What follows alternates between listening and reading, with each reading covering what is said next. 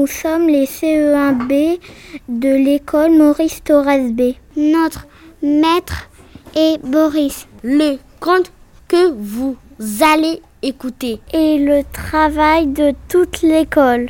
Le titre est Un village glacé. La petite Alice. Le monstre. J'ai vu la fin du monstre. La marque de Lhiver. Et nous, on a créé les sons. Jean-Carl Feldgist nous a appris comment bruiter une histoire. Vous entendez ou pas? Oui. Vous trouvez ça bien ou pas bien? Bien. Allez, vous pouvez ouvrir les yeux les amis. Alors regardez, je prends un petit balai en pâte. Je n'ai pas gratté ici, ni là. Je me suis pas gratté la tête non plus. T'as pris les pommes de terre. Ah, tu vas voir, regarde, j'ai gratté avec le bout de mes petits doigts comme ça. Comme si je me grattais la tête. Et quand je fais ça devant mon micro, déjà j'ai le bruit, j'ai le crépitement d'un petit feu. Bruiter, ça veut dire faire avec des instruments. Au lieu de parler, on peut faire avec des instruments le bruit.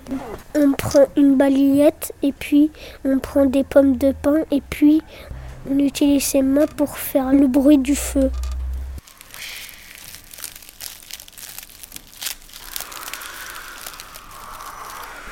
Alors on m'a fait comment faire du feu, quand les gens ils glissent sur la glace, le monstre.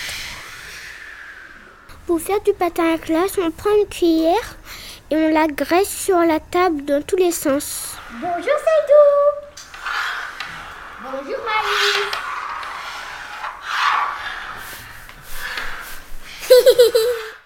Pour faire le bruit des oiseaux, on prenait des gants et on les secouait.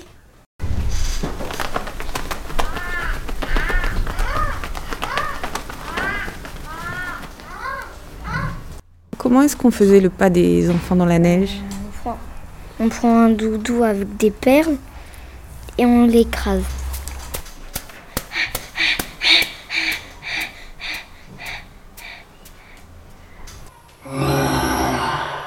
On a pris un micro spécial parce que il y avait une boîte, on pouvait faire un bruit bizarre et un bruit gros. Et nous, on s'est servi du bruit gros pour faire le monstre.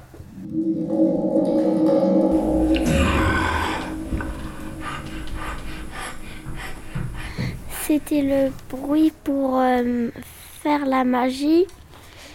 Alors c'était un rond, il y avait un gros trou au milieu. Et il y avait un ressort qui bougeait quand on le tenait. Ça faisait un bruit un petit peu comme la magie.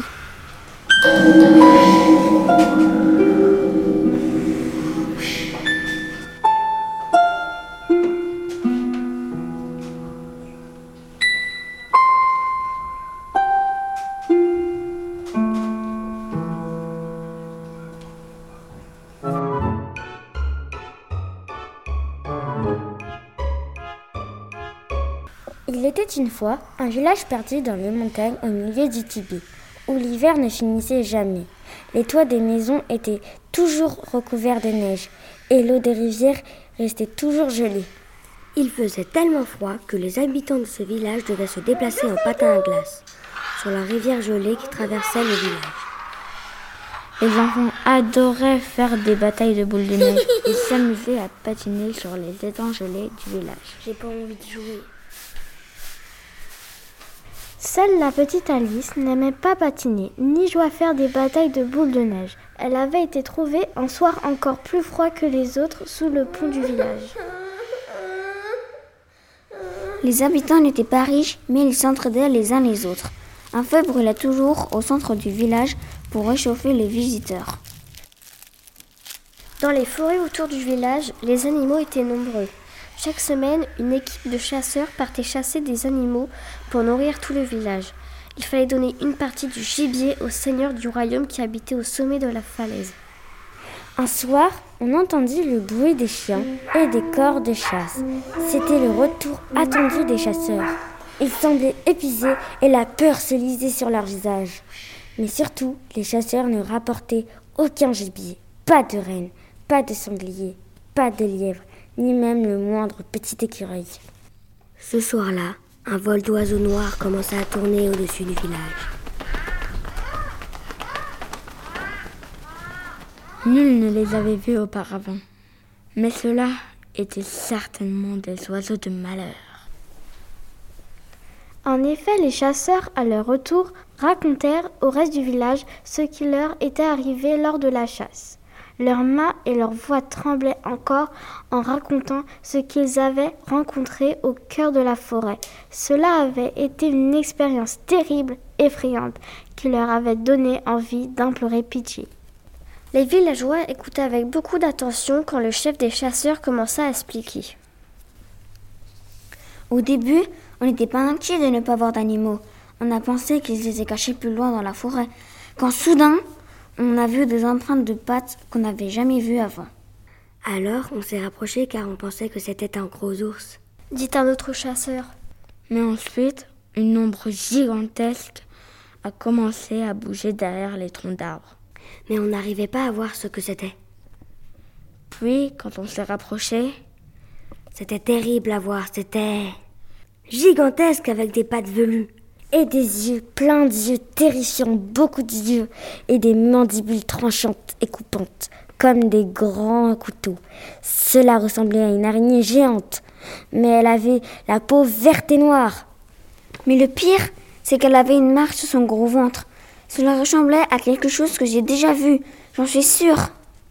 Reprit le chef des chasseurs. Il pointa son doigt vers Alice. C'est la même marque qu'Alice porte sur sa main. Je l'ai vue un jour qu'elle ne portait pas ses gants. Je l'ai reconnue, j'en suis sûre. Alors, tout le village, surpris, se tourna pour scruter Alice. Les chasseurs et les habitants entourèrent la petite Alice et commencèrent à l'interroger. « C'est quoi cette marque sur ta main ?»« Je ne sais pas, elle est là depuis longtemps. »« Et tu as mis avec le monstre ?»« De quel monstre parlez-vous ? Pourquoi as-tu la même marque que celle du monstre ? » « Oh, regardez là-bas !» Les chasseurs regardèrent vers la forêt. Alors, Alice s'échappa du village et se précipita en courant d'un autre côté vers la grande forêt. Dans la forêt, Alice aperçut le monstre loin. Elle se dit « Oh là là, s'il me voit, il va me dévorer !» Elle décida d'espionner le monstre en restant cachée. Soudain, le monstre se transforma en humain. « Mais c'est Vincent, le fils du châtelain !» Tout à coup, Vincent vit Alice derrière un buisson. Il redevint le monstre et poursuivit la petite fille. Il la suivit jusqu'à une grotte qu'il ferma avec des rochers. Alice marchait lentement, les bras en avant dans l'obscurité.